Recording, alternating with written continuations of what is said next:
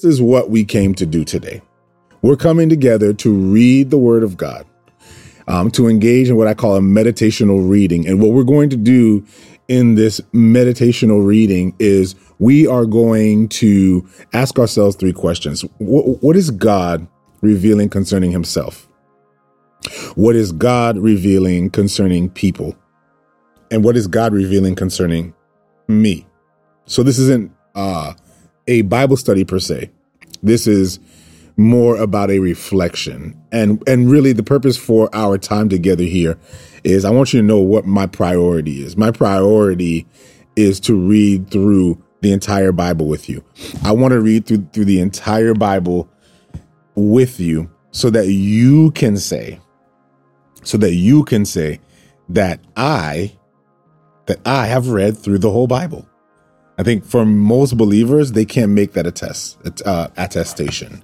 They can't say that they have read through the totality of the scriptures. They can say, maybe I've read through a book or a couple books of the Bible, but to say that they've read through the entire Bible, most Christians will tell you, no, I haven't read through the entire Bible. So we want to change that. And that's why we're here. We want to read through the entire Bible for 20 to 30 minutes every weekday. And so we read through the entire New Testament. Now we're reading through the entire Old Testament, and we're just going to rant. And so after I read, I'll spend some time in reflection. I'll rant about where the Lord is leading. And then after that, we'll shut it down. So that's why we're here. I'm encouraged by you. Adeline. I don't like identifying myself as either Catholic or Protestant. I want to identify myself as a child of God. I am a Christian. And if you spend some time with me, you're going to get to understand what I mean by that as we read through scriptures, because there are plenty of holes in the Catholic tradition, and there are plenty of holes in the Protestant tradition. And you'll see that as we're reading through the scripture, and that's why I want to read through the Bible with you. But I hate that identification. I just like to identify myself as a Christian, and we'll take it from there. I'm a child of God, reading his word to hear what God has to say. So Father, speak to us. Lord, as we engage in your word today, Lord, I pray that you would give us fresh revelation, Lord. Lord, convict us where we need conviction. Lord, strengthen us where we need strength. Reveal to us what we need revelation for. And bless us, Lord, as we engage in your word today. And we ask that in your name we pray. Amen. I'll be reading from the New King James Version, Exodus 26. And so we'll read for about 20 minutes, 20 to 30 minutes, about 20 minutes. And then afterwards, I'll be ranting about whatever the Lord is leading me to as I'm reflecting over those three questions. What is the Lord revealing concerning himself? What is the Lord revealing concerning people? And what is the Lord revealing concerning me? So let's read. Moreover, you shall make the tabernacle with 10 curtains of fine woven linen and blue, purple, and scarlet thread, with artistic designs of cherubim. You shall weave them.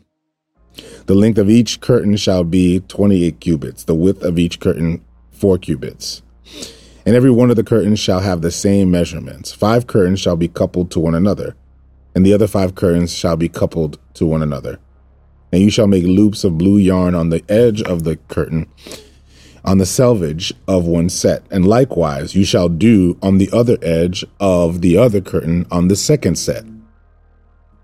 50 loops you shall make in one curtain, and 50 loops you shall make in the edge of the curtain that is on the end of the second set, that the loops may be clasped to one another. And you shall make 50 clasps of gold, and couple the curtains together with the clasps, so that they be one tabernacle. You shall also make curtains of goat's hair, to be the tent over the tabernacle. You shall make 11 curtains. The length of each curtain shall be 30 cubits, and the width of each curtain 4 cubits. And the 11 curtains shall all have the same measurements. And you shall couple the 5 curtains by themselves, and the 6 curtains by themselves. And you shall double over the 6th curtain at the forefront of the tent. You shall make 50 loops on the edge of the curtain that is outermost in one set, and 50 loops on the edge of the curtain of the second set. And you shall make 50 bronze clasps. Put the clasps on the loops and couple the tent together, that it may be one. The remnant that remains of the curtains of the tent, the half curtain that remains, still hang over the back of the tabernacle. And a cubit on one side and a cubit on the other side of what remains of the length of the curtains of the tent shall hang over the sides of the tabernacle on this side and on that side to cover it. You shall make a covering of ram skins dyed red for the tent, and a covering of badger skins above it. And for the tabernacle you shall make the boards of acacia wood, standing upright. 10 cubits shall be the length of the board, and a cubit and a half shall be the width of each board. 2 tenons shall be in each board for binding one to another. Thus you shall make for all the boards of the tabernacle. And you shall make the boards for the tabernacle, 20 boards for the south side. You shall make 40 sockets of silver under the 20 boards, 2 sockets under each of the boards for its 2 tenons. And the second side of the tabernacle, the north side, there shall be 20 boards, and there 40 sockets of silver, 2 sockets under each of the boards. For the far side of the tabernacle westward, you shall make 6 boards, and you shall also make 2 boards for the 2 back corners of the tabernacle. They shall be coupled together at the bottom, and they shall be coupled together at the top by 1 ring. Thus it shall be for both of them. They shall be for the 2 corners. So there shall be 8 boards with their sockets of silver, 16 sockets, 2 sockets under each of the boards. And you shall make bars of acacia wood, 5 for the boards on one side of the tabernacle, 5 bars for the boards on the other side of the tabernacle, and 5 bars for the boards on the side of the tabernacle on the far side of the tabernacle, for the far side westward. The middle bar shall pass through the midst of the boards from end to end. You shall overlay the boards with gold. Make their rings of gold as holders for the bars, and overlay the bars with gold. And you shall raise up the tabernacle according to its pattern which you were shown on the mountain. You shall make a veil, woven of blue, purple, and scarlet thread, and fine woven linen. It shall be woven with an artistic design of cherubim. You shall hang it upon the 4 pillars of acacia wood, overlaid with gold. Their hooks shall be gold upon the 4 sockets of silver, and you shall hang the veil from the clasps. Then you shall bring the ark of the testimony in there behind the veil. The veil shall be the divider for you between the holy place and the most holy. You shall put the mercy seat upon the ark of the testimony in the most holy. You shall set the table outside the veil, and the lampstands across from the table on the side of the tabernacle toward the south. And you shall put the table on the north side. You shall make a screen for the door of the tabernacle, woven of blue, purple, and scarlet thread, and fine woven linen made by a weaver. And you shall make for the screen 5 pillars of acacia wood, and overlay them with gold. Their hooks shall be gold. And you shall cast 5 sockets of bronze for them. You shall also make an altar of acacia wood, 5 cubits long and 5 cubits wide. The altar shall be square, and its height shall be 3 cubits. You shall make its horn on its 4 corners. Its horn shall be of one piece with it. And you shall overlay it with bronze, and you shall make its pans to receive its ashes, and its shovels, and its basins, and its forks, and its fire pans. You shall make all of its utensils of bronze.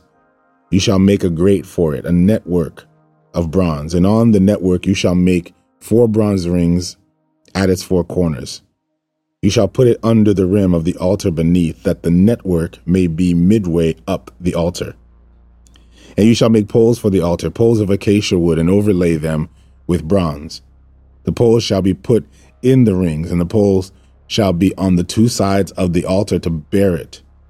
You shall make it hollow with boards. As it was shown you on the mountain, so shall they make it. You shall also make the court of tabernacle. For the south side there shall be hangings for the court made of fine woven linen, 100 cubits long for one side, and its 20 pillars and their 20 sockets shall be bronze. The hooks of the pillars and their bands shall be silver. Likewise, Along the length of the north side there shall be hangings 100 cubits long, and its 20 pillars and their 20 sockets of bronze, and the hooks of the pillars and their bands of silver. And along the width of the court on the west side shall be hangings of 50 cubits with their 10 pillars and their 10 sockets. The width of the court on the east side shall be 50 cubits. The hangings on one side of the gate shall be 15 cubits with their 3 pillars and their 3 sockets.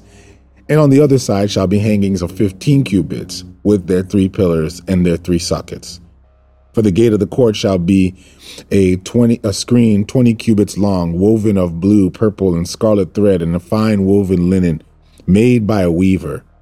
It shall have 4 pillars and 4 sockets. All the pillars around the court shall have bands of silver. The hooks shall be of silver and their sockets of bronze. The length of the court shall be 100 cubits, the width 50 throughout,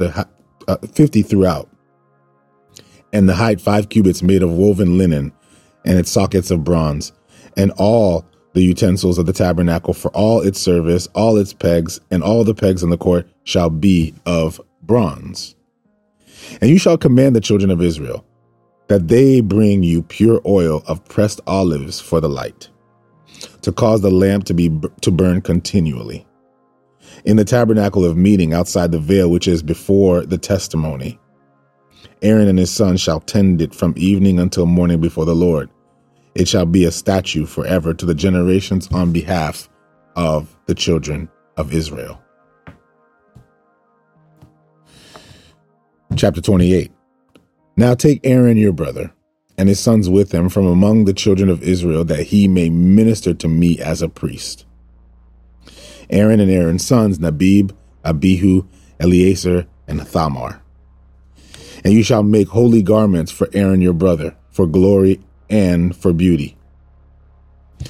So you shall speak to all the gifted artisans, whom have been filled with the spirit of wisdom, that they make Aaron's garments, and to consecrate him, that he may minister to me as a priest. And these garments which they shall make: a breastplate, an ephod, a robe, a skillfully woven tunic, a turban, and a sash.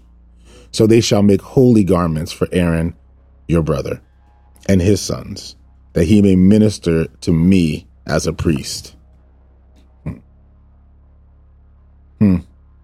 They shall take the gold, blue, purple, and scarlet thread, and the fine linen, and they shall make an ephod of gold, blue, purple, and scarlet thread, a fine woven linen, artistically worked. It shall have 2 shoulder straps joining at its 2 edges, and so it shall be joined together. And the intricately woven band of the ephod which is on it shall be of the same workmanship, made of gold, blue, purple, and scarlet thread, and fine woven linen. Then you shall take 2 onyx stones and engrave on them the names of the sons of Israel, 6 of their names on one stone and 6 names on the other stone, in order of their birth, with the work of an engraver in the stone, like the engravings of signet. You shall engrave the 2 stones with the names of the sons of Israel. You shall set them in settings of gold, and you shall put the 2 stones on the shoulders of the ephod as memorial stones for the sons of Israel. So Aaron shall bear their names before the Lord on his 2 shoulders as a memorial. You shall also make settings of gold. You shall make 2 chains of pure gold, like banded cords, and fasten the braided chains to the settings.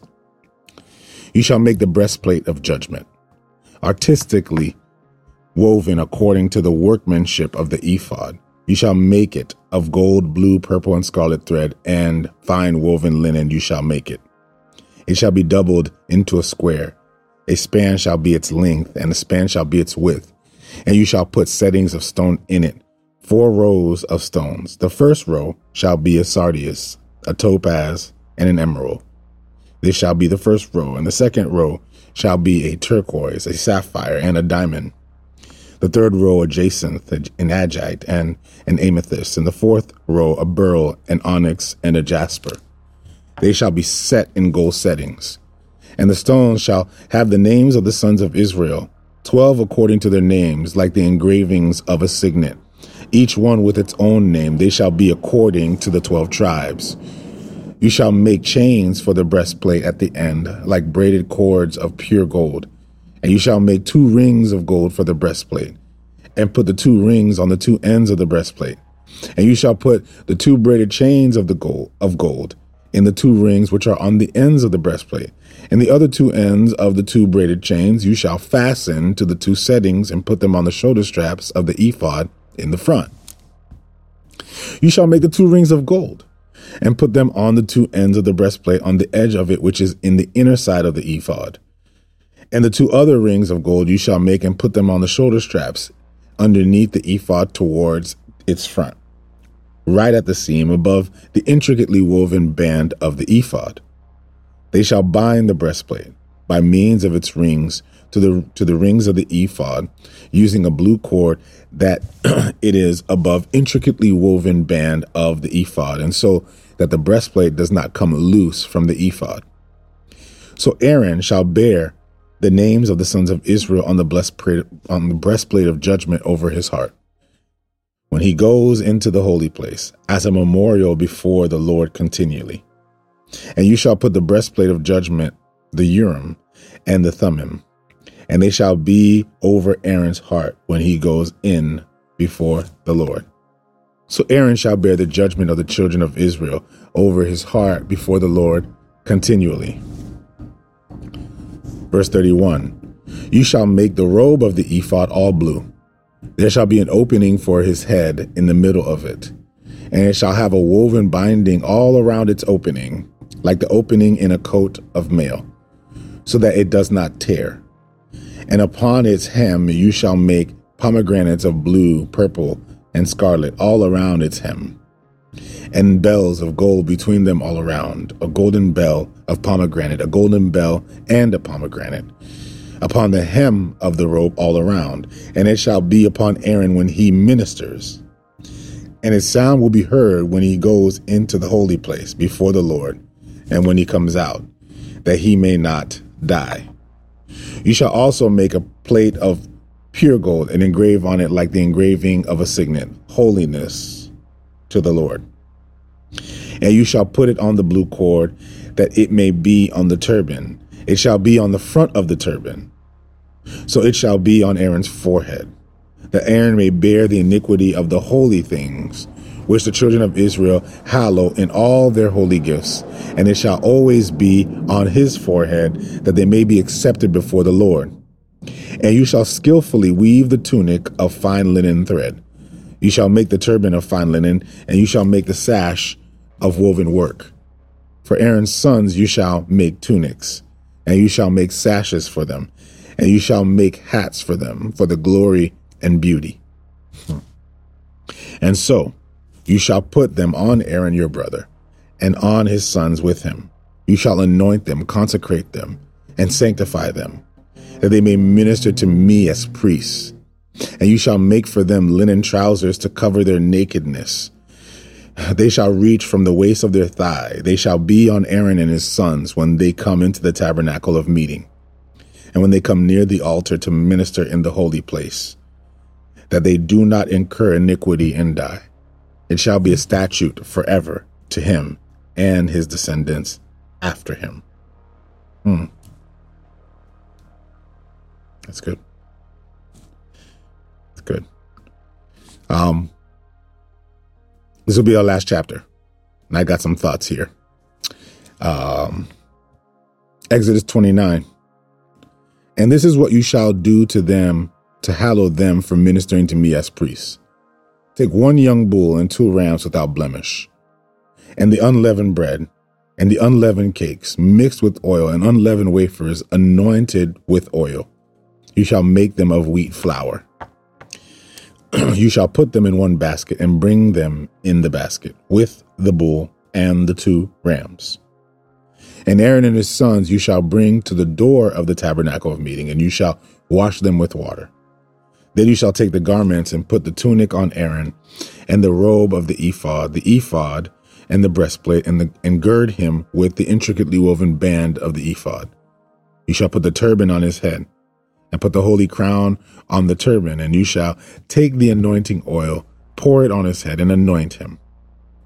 Then You shall bring his sons and put tunics on them, and you shall gird them with sashes, Aaron and his sons, and put the hats on them.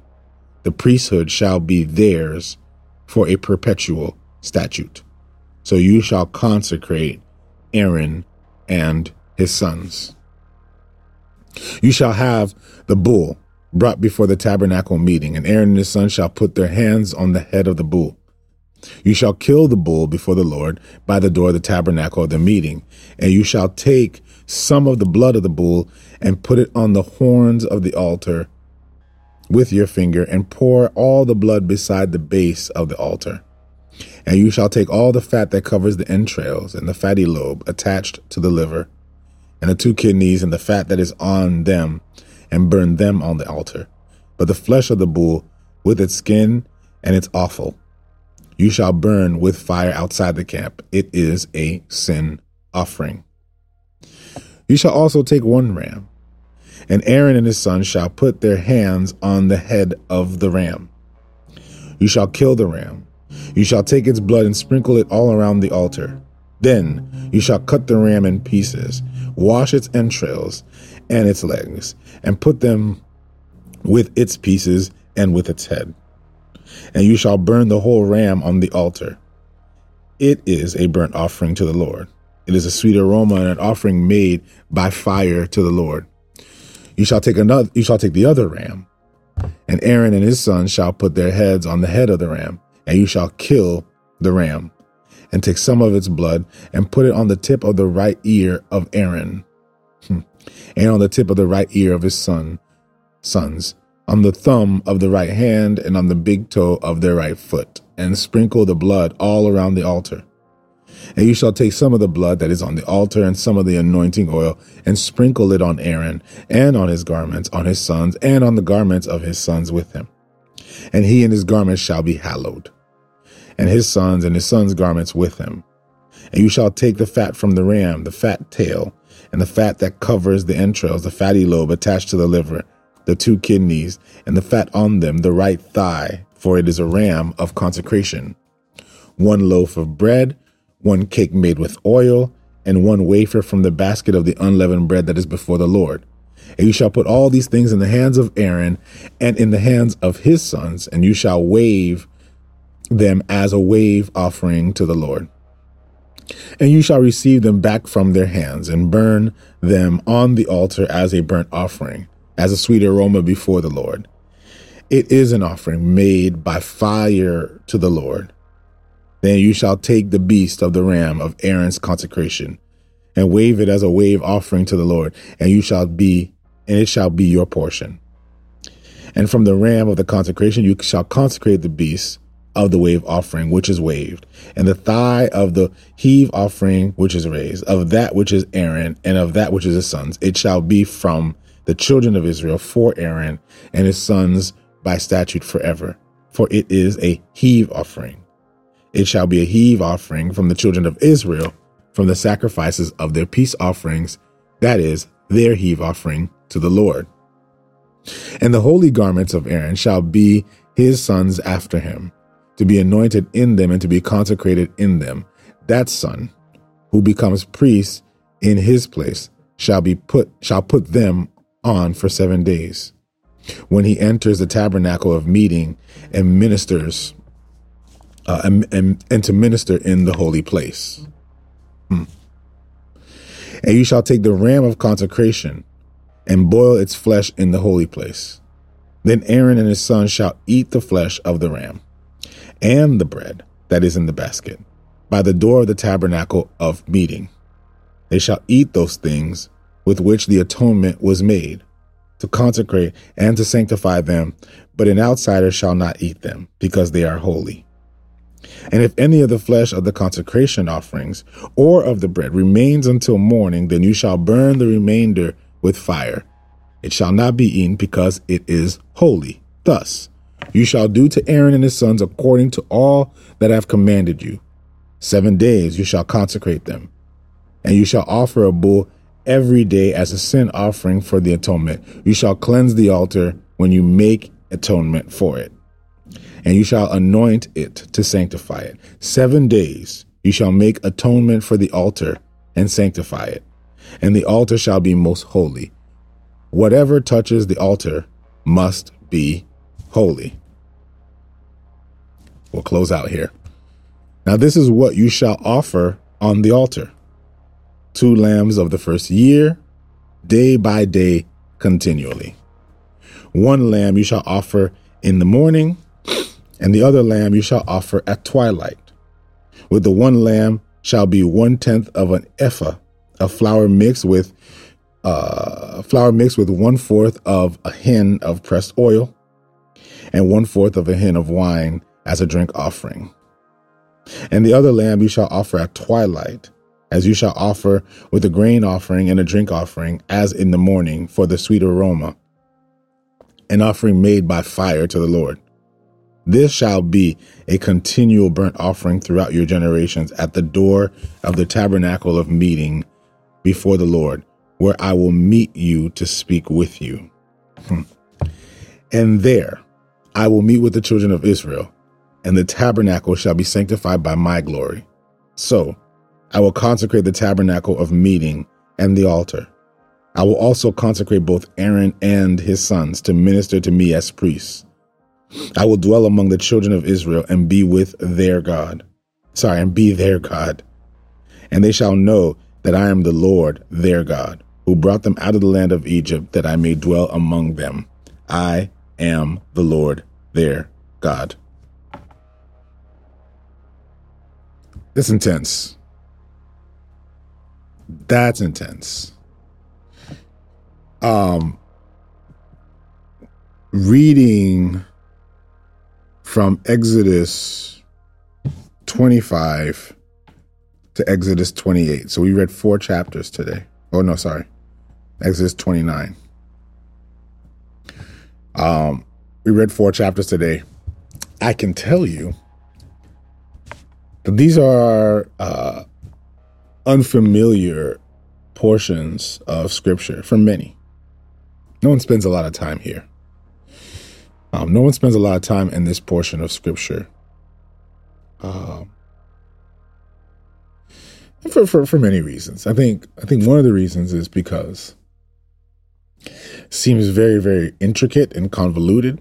And so it's almost like it's so complex and intricate and complicated that, let me just go on to something else, because this is a lot.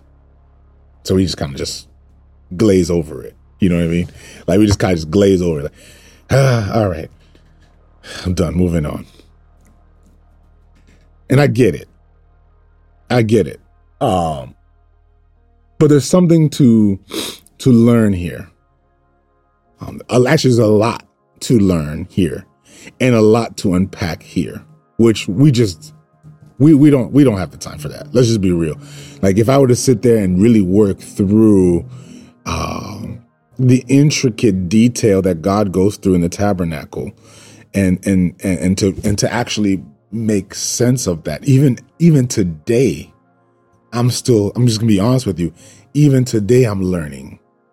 Even today, I'm getting something new. Even today, I'm still gaining understanding of the incredible complexity and the necessity of that complexity that God gave to the children of Israel in instituting and building the tabernacle. So we don't have all that time, but I will start with this, and I will say this because remember, we want to know what is God speaking into today? What is God revealing concerning himself? What is God revealing concerning people? What is God revealing concerning me? What am I hearing from this as I'm reading it? So I'm going to take it from that perspective, okay? And I want to just preface a little bit based off of what I said to you yesterday. If you remember from our read and rant yesterday, as we read the prior chapters to these chapters, is I can't say this enough, how important it is for us to read this particular portion of scripture within the context of the grand narrative of the people of God. If you read this in isolation, it kind of turns you off a little bit. Let's just be real. Nobody wants to see an architectural plan unless you're an engineer. If there are any engineers in here, great, awesome. But most people do not get excited to hear the details and the intricacies of an architectural plan. Nobody cares much for that. At least I don't care much for that. Okay. But what we said is that we have to, yes, that's right, Jason. We have to read this as observers of a work that God is doing in this particular point in history that has implications for us today. What do I mean by that? What I mean by that is that we often read Exodus like it's for us. You zone out. I read often, and I've done it before, and I believe many of us do it. We read Exodus like it's for us. And because we read it as if it is directly written to us, not necessarily for us, but to us, we lose the grand story. We lose it. We lose the grand story. So we read Exodus like this is stuff that I have to do, not realizing, no, this is something that God had commanded a particular people to do. Even the 10 Commandments and the 50-something laws that follow the 10 Commandments as we read it afterwards, those things were not written to us. They were written to the children of Israel because God was setting the children of Israel apart to be a nation of priests, to bring revelation of who God was to the other nations. Is anybody understanding that? So now I'm reading this as an observer. Okay? I'm reading this as an observer. Okay? I want to make sure because we get lost in the sauce sometimes when we're reading the Mosaic Law. We get lost in the sauce sometimes when we're reading this law because we read it like, okay, these are things I need to do. No, back up. This is not things you need to do. This is things that God had instructed a particular people that he had instituted a covenant with. I know I was losing some of you yesterday, so I wanted to bring that up again. Okay. I want to bring that up again, that he's made a covenant with Abraham, that Abraham would bring the blessings of God to many nations. Okay. Not just one nation, but that Abraham would institute a family that would bring the blessings of God to many nations, that it's through his family, his seed, okay, through his seed, that many nations would be blessed, that God would be revealed through his family. Abraham begets Isaac. Isaac begets Jacob. Jacob's name is changed to Israel. We read all of that. If you want to go back to the Read and Rants again, we have them on Facebook. Just follow the Facebook group. It's the font everywhere on Facebook. But Abraham begets Isaac. Isaac begets Jacob. Jacob wrestles with God, overcomes. His name is changed to Israel. He has 12 sons. These 12 sons moved to Egypt. And then moving to Egypt, they stayed too long. They became a nation inside of a nation. And as a result of becoming a nation inside of a nation, they fell into bondage. Then they're released out of Israel, and now they're in the wilderness, returning back to the land that was promised to them. Okay. Now, in returning back to the land that was promised to them, on the way there, God is reinstituting and reestablishing their identity. He's reinstituting the promise that he gave them. Okay. He's reinstituting what he had already promised through Abraham, that this nation will be a nation blessed. Okay. Notice he ain't talking about you. Okay. He's not talking about you yet. Okay. He's talking about them. And we have to read it that way. We have to read it that way. Okay. Family, we got to read it that way. That's how we get lost. We get lost when we start reading this Mosaic law as if it was written to us. It's not written to us. Okay. And so now so now these people have been set aside. They've been set aside now to be a peculiar people set apart to bring God's righteousness and justice on earth. That social justice and righteousness will all be instituted through these people.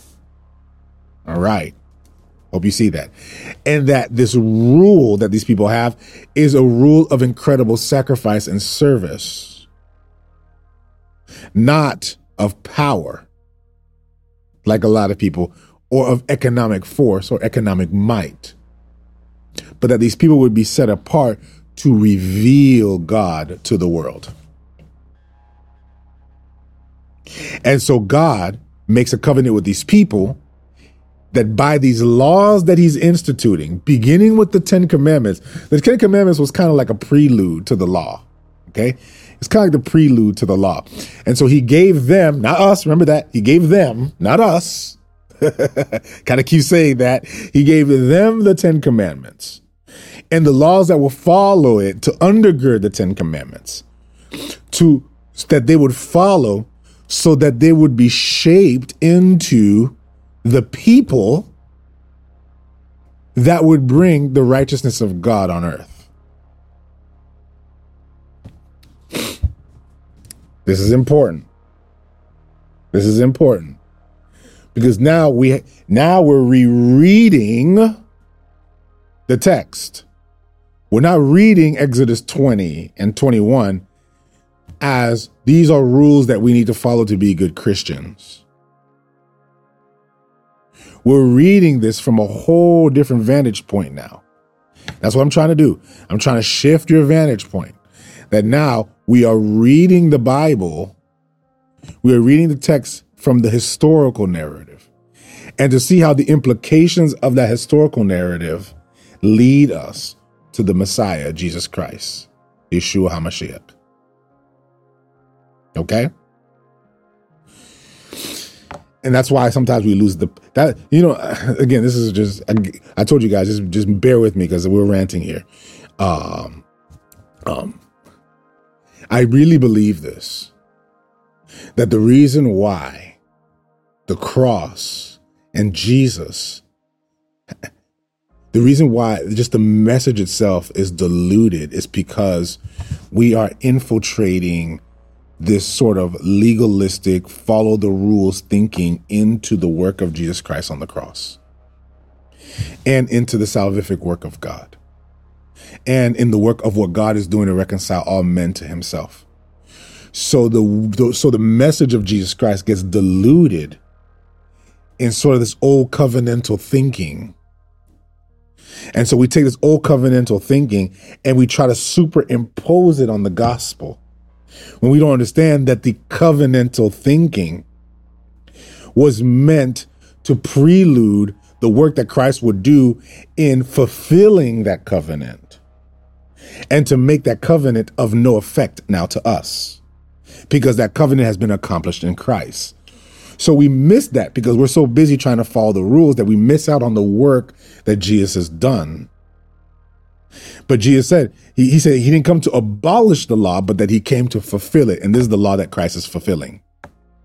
So if Christ fulfilled the law, and if in Hebrews, as we read before, that he's made the law obsolete, what does that mean? That means that he's made the law of no effect. The law is ineffective. Not some of the law, all of the law is ineffective. How did he make it ineffective? He made it ineffective in that he now has fulfilled that law. And so in him, by faith, we fulfill the law. So what I'm saying to you is I'm saying when you read this, because we kind of read it with a cheat code, right? We read it with a cheat code. We read the New Testament already. Now that we're here, you cannot read this and read it like it's a bunch of rules that we ought to follow. As a matter of fact, you have to separate yourself from it. You have to separate yourself from it. This is not to you. The 10 Commandments was not written to you. Okay? The laws that you read here are not written to you. Okay? All right. Sorry for that little mini rant because I'm getting to my point. If the law, and we're going to end a lot of these things with tensions because I need to leave you in some tensions. Okay. I need to, as you're working this out. So what we just read just now brings into fruition what God promises to fulfill if the children of Israel follow this particular law. if the children of Israel, once they made the covenant, remember, they made the covenant with God. The children of Israel made the covenant with God. They make the covenant with God. And in response, God promises his presence in the midst of the people. So they make the covenant with God. Notice now that as the institutors of God's righteousness on earth, now the presence of God is with them wherever they go. Look at the message now. We're beginning to see what God is trying to reveal here, is that when people are chosen by God and they fulfill the covenant of God, these people, when they fulfill the covenant of God, the presence of God goes with them. And so God says, I want you to build a place that makes real, physically, in corporeality of my presence. Because my presence hasn't been here. When I say the presence, God is everywhere, but the presence of God we're talking about is the manifest presence. So my manifest presence is here. Okay? And if my manifest presence is here,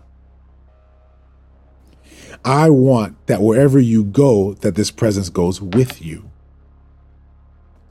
We're going to see that in our next reading.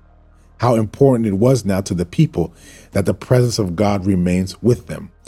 So he says now, to make real my presence to the people, build this tabernacle so that when they see it, they're reminded that I am with them. So he tells them to build the tabernacle. Now we just read this tabernacle has been built with incredible, meticulous detail. We see all this detail. And even though I don't have enough time to really break that down for you, but I want you to think of of a few things. Is that tabernacle, as I'm reading the text, I'm going to kind of,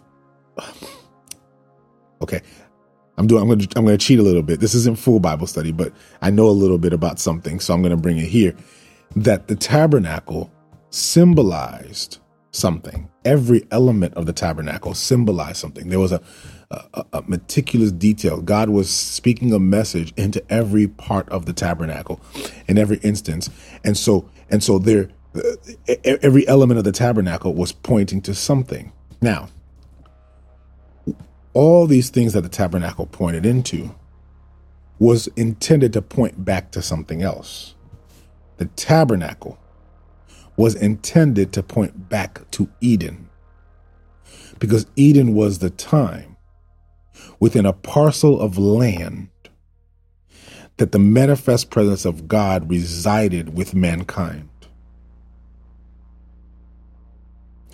And so it was pointing back to Eden. The tabernacle was Eden. And we're going to realize that the tabernacle later on, we're going to see that the tabernacle is Christ. But that's another conversation for another day. But let's take it one step at a time. We can't rush this, okay? Oh my gosh, I'm already going to run out of time. So stay with me. So the tabernacle was to remind the people of Eden. So essentially what they were doing is they were rebuilding an emblematic image of Eden. Okay?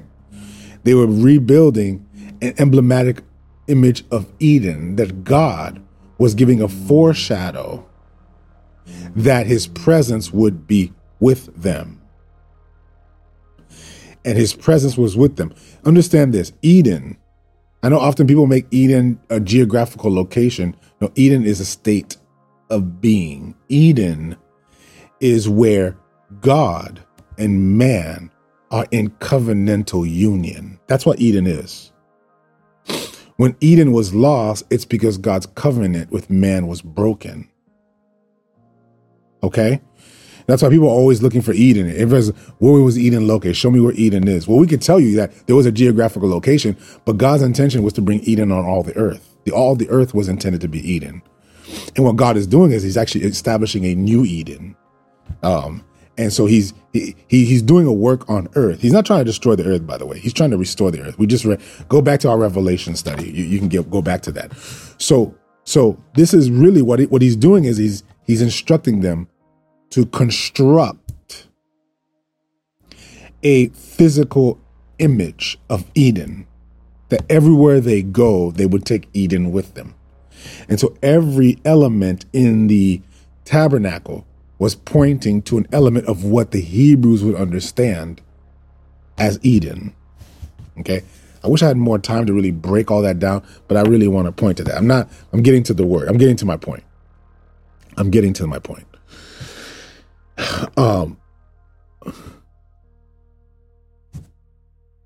All those details speak to a character of God. That God is very, very meticulous. That God is very detailed. That every detail, every minuscule, microscopic detail is ordained and instituted by God. God cares about every element. God cares about every element of what he's doing. He's very meticulous. As I read this, I'm being reminded of how meticulous he is. God doesn't just know the big picture. He knows every element and every iota. And in our lives, God knows every single minuscule detail of what's going on in our lives. He knows every crevice of our mind and soul. He knows it. He knows every little element of what's going on with us. He knows us better than we know ourselves. We have nothing to reveal to God, because even in God's grand story, every meticulous detail of the story has been instituted by God. God is in it all. He's in all of it. He's in all of it. Funny how sometimes when we pray to God, we think that we're informing God of things, not realizing that we're just here to have a conversation with him about things he already knows. And yet the work that he's doing is so meticulous. It's so detailed. It's so, this is what God does. This is what he does. This is how he operates. This is how he functions. He's all about the intricate details. And so he shows us that Eden was a place of meticulous, intricate detail. That's what he's doing. And now when he brings the tabernacle, he's telling them all these details, and every detail matters. Every measurement matters. He's judging everything. Everything matters. And he's saying, if this is going to represent my presence, it better look exactly like this. Because every part of my presence, every part of who I am, there's a story behind it. There's a reason behind it. There's a message behind it. There's something behind that. And so God is revealing that to the people. And so when they come in, there's a certain discipline that they have to have before the presence of God, because they know that every part and every corner of this place has already been ordained and instituted by God. This is who God is. That when we come in the presence of God, everything's already ordered. Everything is already divinely and intricately ordered by God. And we're reading the story because this is we're taking steps into the story of God, looking at it from the perspective of God now, calling the children of Israel, setting them apart, and telling them now that by their instituting the covenant along with him, this agreement, this contractual agreement between the children of God and between God and the children of God, that the presence of God now would reside with them, that everywhere they go, they bring God with them through this covenant. Oh, that's beautiful.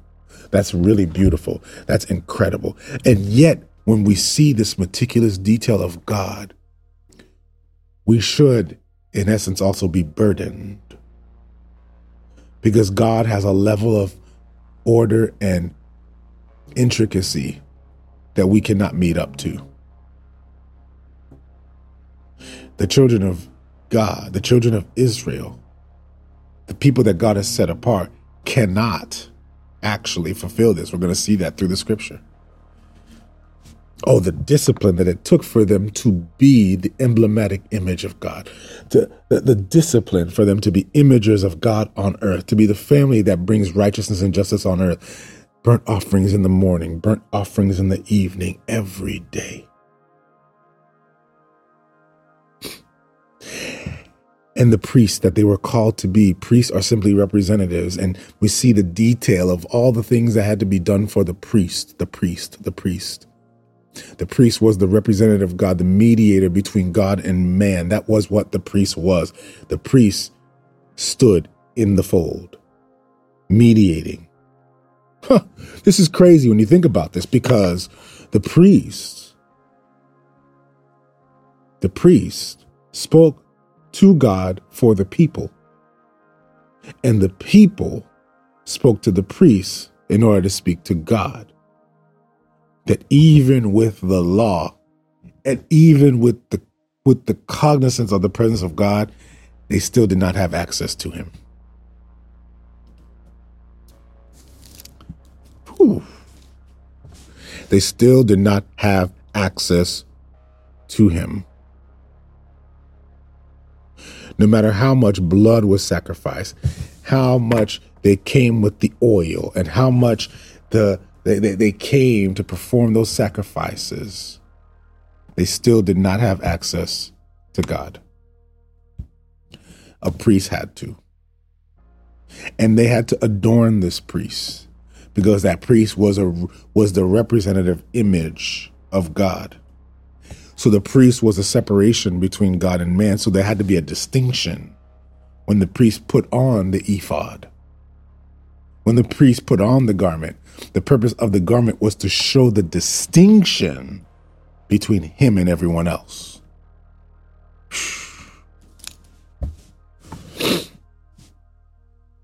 And the unfortunate reality is, in many of our churches, I'm sorry if I come hard now. Stay with me, I'm ranting. I'm sorry if I come hard now, but I gotta come hard.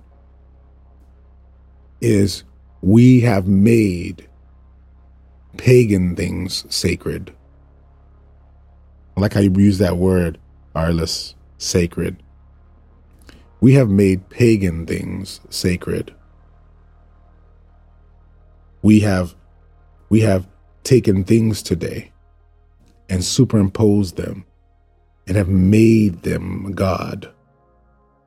And because we've made them God, we wonder why we cannot have access to him. Our churches now have to somehow distinguish the pastor as the priest. And so we put all this fancy garment on him.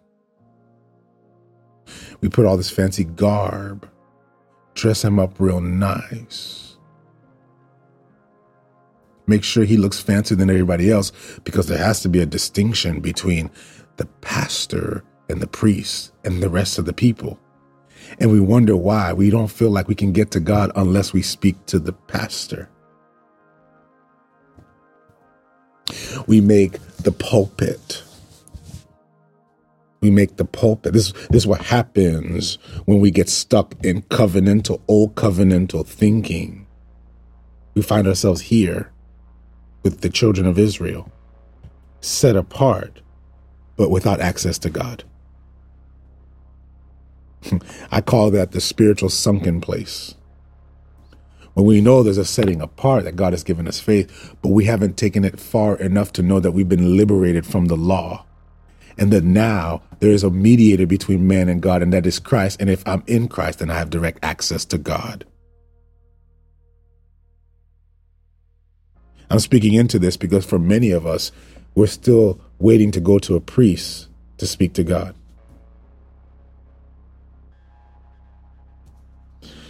Where's the man who's dressed up real nice? Who's got all the intricate details? He's the one who has access to God. That's where we are. And for many people, and for many Christians in the church, we're stuck in Exodus. And if you know, Exodus is when they were still in the wilderness. They were in between the promise and bondage. It's a different form of purgatory. It's a doldrum, a spiritual doldrum. It's a quagmire that many Christians find themselves in, that they receive Christ, but they don't receive the fullness of his resurrection. And so they sit there, and when they go through something, they wait for a pastor or a preacher or a prophet to come and speak on behalf for them, as if they don't have the power.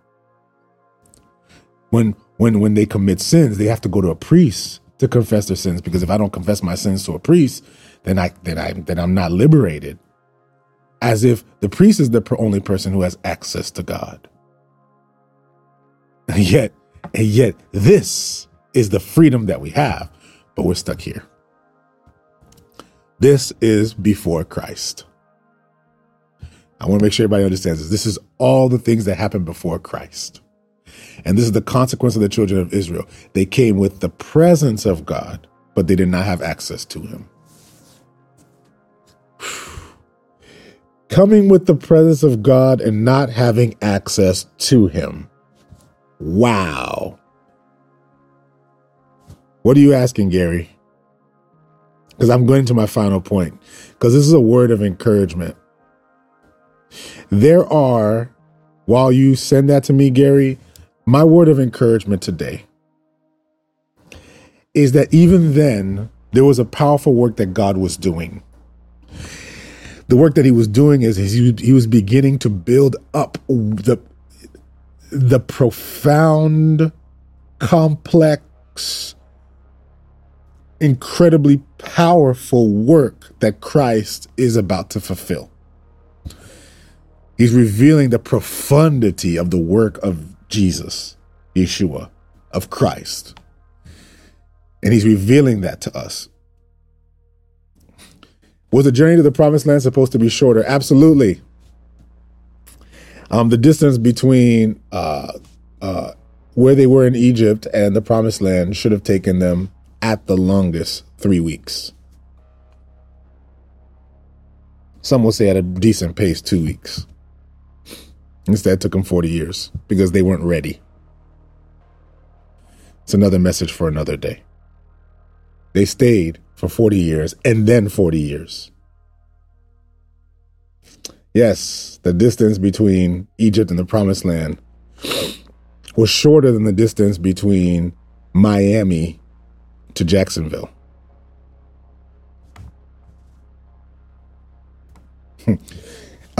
It doesn't take 40 years. It does not take 40 years to take a group of people from Miami to Jacksonville. In this case, 80 years. It doesn't take 80 years to do that. It took them 80 years because they weren't ready. Now, going back to my word for you today. I'm sorry. I'm all over the place. I hope this is a blessing to you. I know I'm jumping all around. But this priest, I want to stay on the priest for a second, because he's what the Lord is doing is establishing a nation of priests, and the priests are representatives of God. But because they had not yet received him, they needed a representative in order to become a representative. And that representative was the high priest, along with his sons, Aaron. And God now is distinguishing the high priest from everyone else by the clothing that he wears. He anoints him. And then this priest would wear this garment, the breastplate, the ephod, the cord, all these things, these elements that make the priest, that distinguishes the priest from the rest of the people. Because again, somebody had to be put aside to mediate between man and God, because man was distant from God. And here's my word of encouragement, because the one thing that sticks out to me, and I don't know why I have to say this, but I just feel the Lord is leading me here. There are designers in here. There are artists.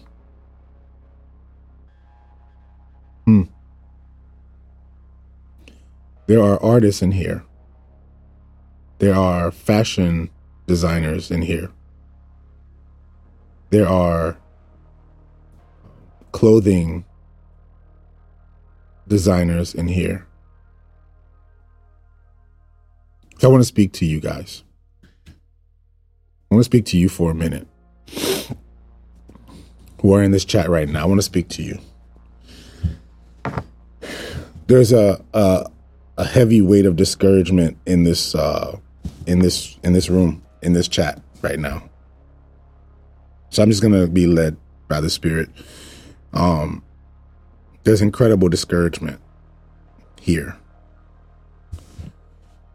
for the fashion designers, the artists. There's a whole bunch of you in here. If you're a fashion designer, I want you to just send a hand emoji. If you're in the fashion industry, like you're in the fashion business, there's a lot of artists in here. Like you draw. Just raise your hand. I have a word for you, artists. Good. I want to see all of y'all. I got a word for you. I got a word for you. There's a lot of art. I don't know how y'all just showed up all of a sudden, but God has a word for you.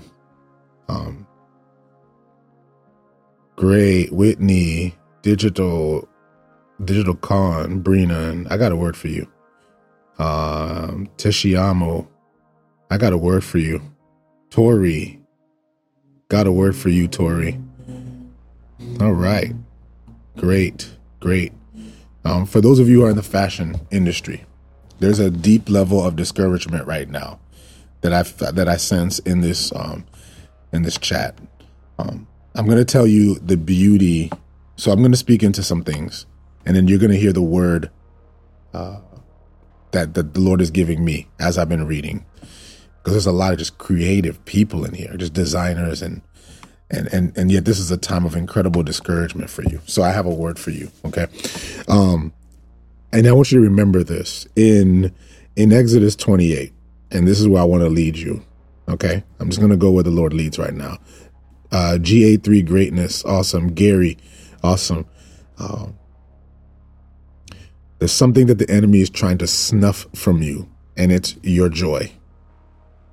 Your joy and your passion for the thing, the creative anointing that God has given you. So I'm just going to go as the Holy Spirit leads right now. Okay.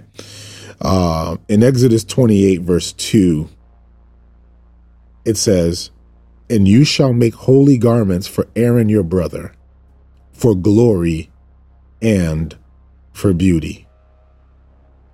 For glory and for beauty. And verse 3,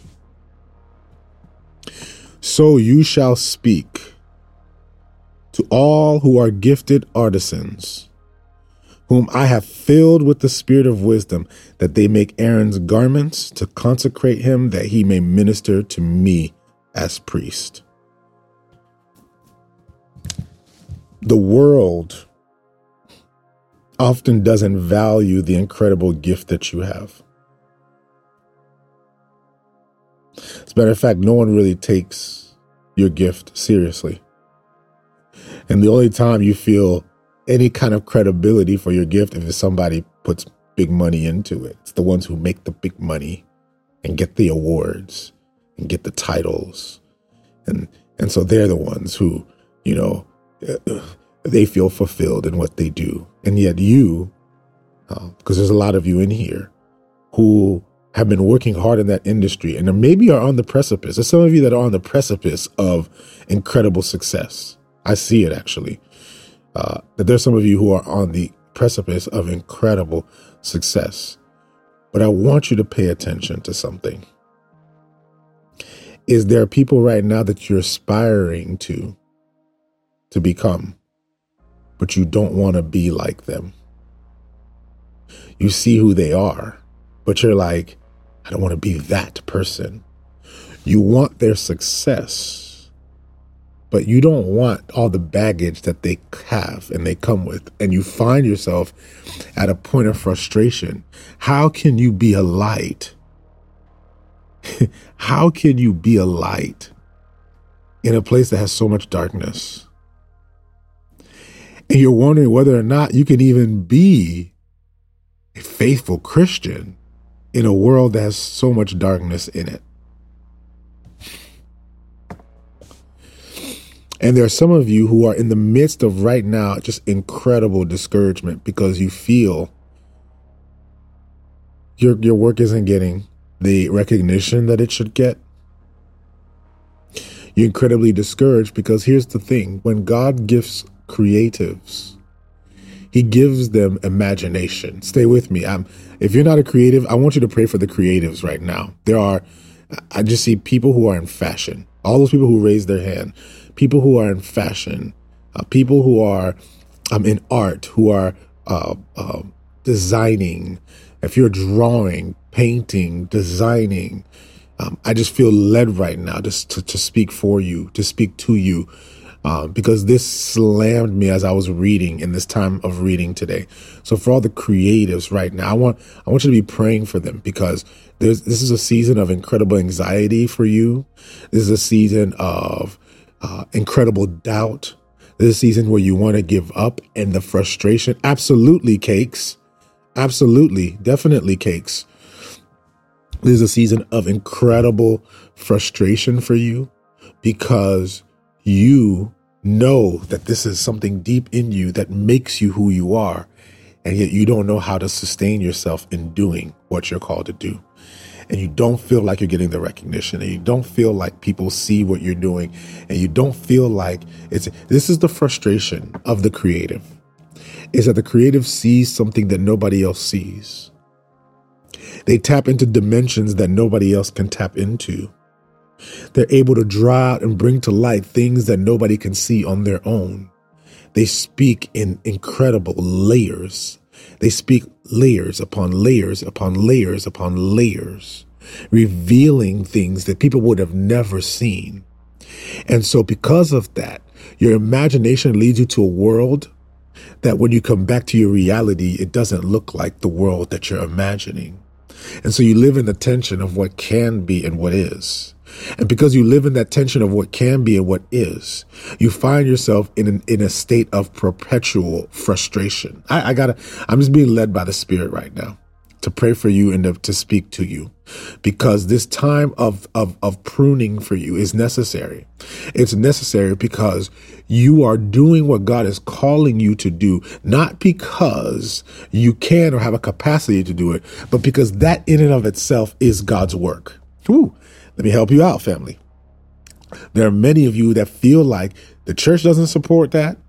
The church isn't about that. No one really values the artist. No one really values, oh, I'm a fashion designer. Usually they think that you don't have a real job, or I do this particular thing. Okay, whatever. It is what it is.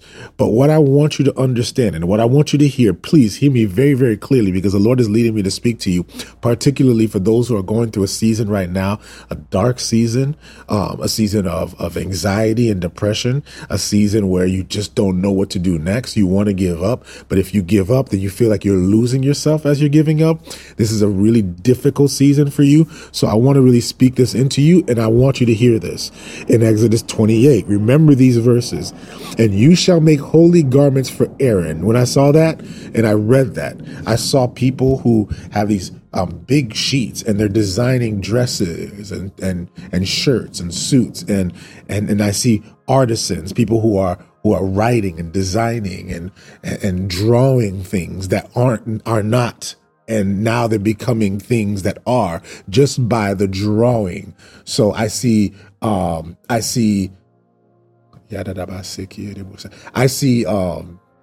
fashion designers, fashion drawers. I see painters who are painting. I see abstract painters. I see architects. I see architects because they're artists.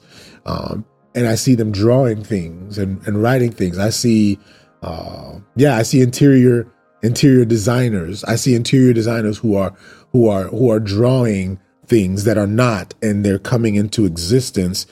And so for many of you, I'm just going with what I see. And for many of you, you have these designs and you're putting them on things, and you're making things that are not as though things that are not, and they're becoming things that are. And yet you're incredibly discouraged because no one values the beauty of what you do. So this is my word for you, family. This is my word for you.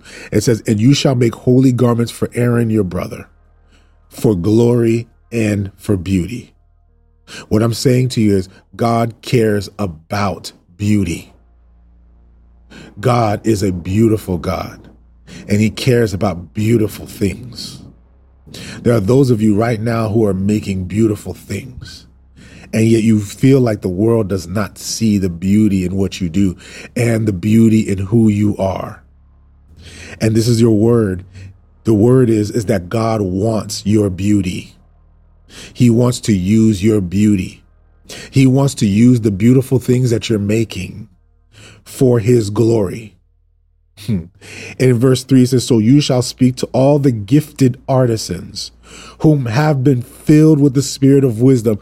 God has been using his spirit of creativity through you. I want you to hear this really clearly, because there's some people that are like, man, I don't know whether or not I can live in this world, whether or not I can persevere in this world, whether or not I should just go back to doing something regular, something normal, but something keeps me here. And I feel like if I go back and just get a normal job and do the normal thing, that I feel like I lost my life. The reason why is because it's become an intricate part of who you are, because the Spirit of God in you is creating things. It is the Spirit of God in you that is creating. The Creator God is creating through you, because God cares about beautiful things. I'm overwhelmed by emotion as I say it, because I hear some people right now who are being liberated and freed right now to go, this whole time I've been wondering, how is it that I can do God's work? And what God is saying to you is by painting, you're doing God's work. By designing beautiful dresses, you're doing God's work. By designing beautiful clothes, you're doing God's work. By painting beautiful paintings, you're doing God's work. You are revealing the beauty of God through the creative ability that the Spirit of God has given you. Notice that the priest needed a garment, he needed a robe, but he needed a fashion designer. God needed a fashion designer who can design the robe that would distinguish the priest from the people. And what God is saying is that you, now being the priest by God, have been given a gift to distinguish the glory of God in all that you do. So family, move in the power of God. I want to pray for you right now, that you would be encouraged in this time, because the ashes in your life, God is replacing for beauty. God is doing beautiful things, and he's doing beautiful things through you. Father, I ask right now by the power of your Spirit, Lord, I pray for each and every person who is in this chat right now, every fashion designer, every artist, every digital designer, every graphic designer, every person who's an artist, every person who's creating, Lord, beautiful things, for every architect, every engineer, every person who's in the business of creating things that are not and making them as they are. Father, I pray that, Lord, you would reveal to them that you are doing ministry through their creativity. That, Lord, you are working in them, Lord, to distinguish your beauty and your glory in this world. Father, I pray right now that you would give them strength and encouragement to know that even when the world doesn't affirm them, that, Lord, you are profoundly affirming of them, Lord God.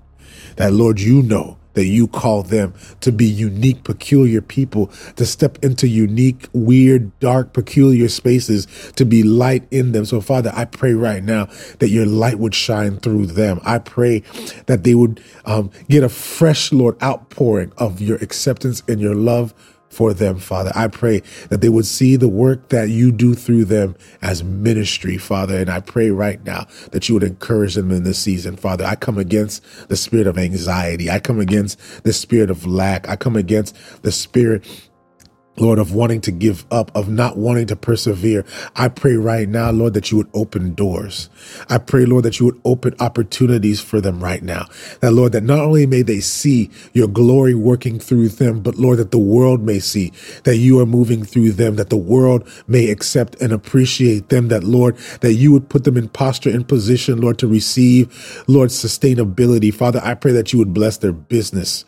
I pray that you would bless that fashion business. I pray that you would bless that artist. I pray that you would bless them, Lord God, Lord, that they would receive right now, Lord, recompense and a reward for their commitment to do what you've called them to do.